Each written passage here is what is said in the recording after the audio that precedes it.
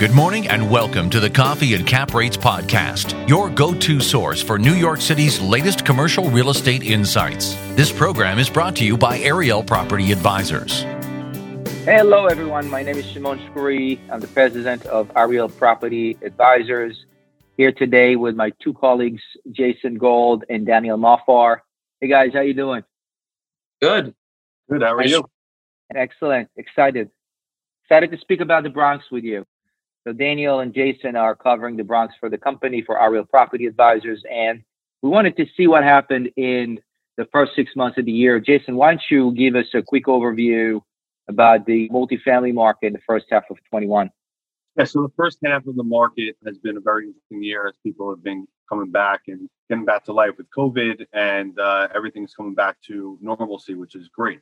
A lot of investors are coming back into the market, wanting to deploy capital, and looking for deals. I mean, the Bronx has been a forefront of, I think, New York City market because a lot of people are looking into the Bronx where there's a more of a return on their investment. Banks are getting a little bit more favorable with their underwriting. So we're excited to see the first half of 2021. And I think there's going to be a lot more progress in the second half of 2021 to continue.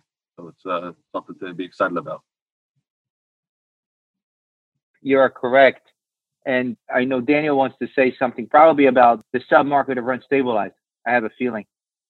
You're hitting it right on the nail. I think Jason said it well. The multi-family market in the Bronx has always been the leading class in the borough. And due for a big comeback this year in terms of we're in a historically low interest rate environment. And the Bronx has always been one to highest yields on this asset class throughout the boroughs. Two combined, it's a very good combination. And I think what happened during the pandemic was a lot of owners in the other boroughs were vacant problem, which is not the case at all in the Bronx. Now, there was a big collection problem a lot caught up with, but it just showed the stability of the borough that a lot of these tenants did not secure their homes. I think one of the things for us as a company is that in the sub-segment of rent stabilized and also in the sub-segment of affordable have done extremely well in terms of putting deals into contract. And in the Bronx alone, we have north of 3,000 units right now in contract, which will materialize hopefully this year, or some of it probably in the first quarter of 2022. So we'll have a lot more to talk about on affordable product in the Bronx, as well as moving forward.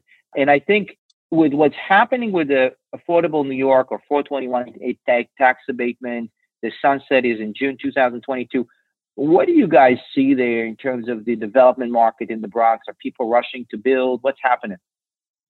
Yeah, so the development market has always been a very interesting product type. A lot of people love to build. It's more of creating value than adding value for development components. And with the expiration of the 421A in talks for June of 2022, it's pushed a lot of developers to make decisions a lot quicker. And we've seen in the first half of 2021, just at Ariel Property Advisors, we've probably put into contract close to half a dozen deals of development sites or sold development sites where people are looking to get their plans approved right before closing. So we have a few closings that should be scheduled for the second half of 2021. And people are excited about it only because they want to get in, take advantage of the 421A before it expires. So we're seeing the development market pick up in the first half. I think it's going to continue in the second half with shorter term closings and rushing to get their plans approved as fast as possible. It's pretty similar to what happened in 2016, I think, right? Where the 420 was expiring then, and a lot of developers also wanted to get their foot in the ground. So I think there is, like you said, a mad rush to get sites, to have projects in the ground by June of next year. And the asset class not only is land, but the actual end product of new construction buildings are in very high demand today. And there's a big demand for the actual end product of new construction buildings, just due to the easier lease up there is compared to the other boroughs. Lenders love loaning on them. And there's also this other dynamic of in the Bronx, charter schools and nonprofits have been one of the more active, not only buyers of both land and new construction, but also just double net leasing a lot of these buildings and just making them very stable cash flow that, again, the historically low rates today are making them much more attractive. in the past 15 years, there's been a lot of zoning and rezonings in the city specifically and in Bronx particularly, which took out many industrial sites, MNCs and so on, out of circulation, which happened throughout the city. Now, a lot of industrial actually stayed active in the Bronx as a result, and we've seen transactions go through. Jason, Daniel, what do you see in that category of asset? Yeah, the industrial asset class, especially during COVID, you saw the trend happening in 2019, and then it continued even more so in 2020, where a lot of institutional players were coming to the Bronx for specifically industrial. A lot of local players and investors were looking at industrial where they were 50,000 square foot lots and subdividing them to 10,000 square feet for more of a smaller type tenant. But in the past few years, you've seen Amazon, you've seen Fresh Direct build a huge facility. You've seen York Studios come to the Bronx. You've seen Walmart make a presence in the Bronx as well. And all of this is just going to benefit the Bronx, benefit the borough. It's going to add employment. Then that's going to fluctuate into the multifamily market for more housing. So it's all good. It's all great what's going on in the Bronx, especially for industrial. And in the first half of 2021, you actually saw of the dollar volume that transacted, it was 25% of the dollar volume was for in the industrial market. I think that's probably the first time they've had such an impact on the dollar volume from the first half. I mean, you saw the first half had about $850 million of trades. We're talking about $250, $300 million worth of assets just for industrial. Jason, you mentioned some big names like Walmart, and we all know there's some other big names that have taken space in the Bronx, like Fresh Direct and Amazon over the past years. And a lot of, like you said, institutional investors that are looking to have those companies as their tenants.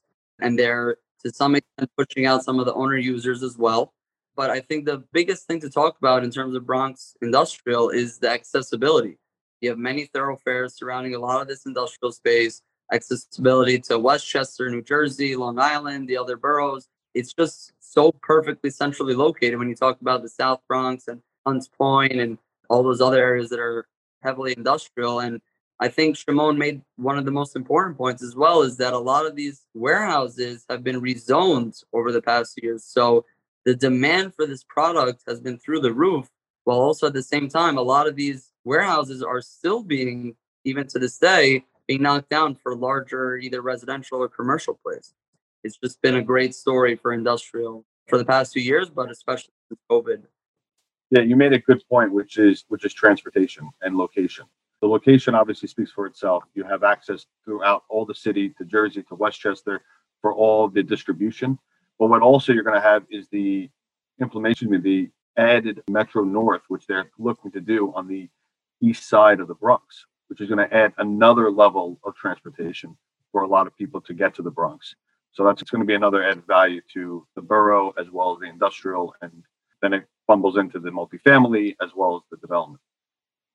So between affordable housing subsegment of that in the multifamily sector and industrial and land, we're going to continue to see a robust year of 2021 for the Bronx. I wanted to thank you, Jason. Thank you, Daniel, for your insights and knowledge. And if you have anything else to add, let's add it now. If not, we'll wrap it up.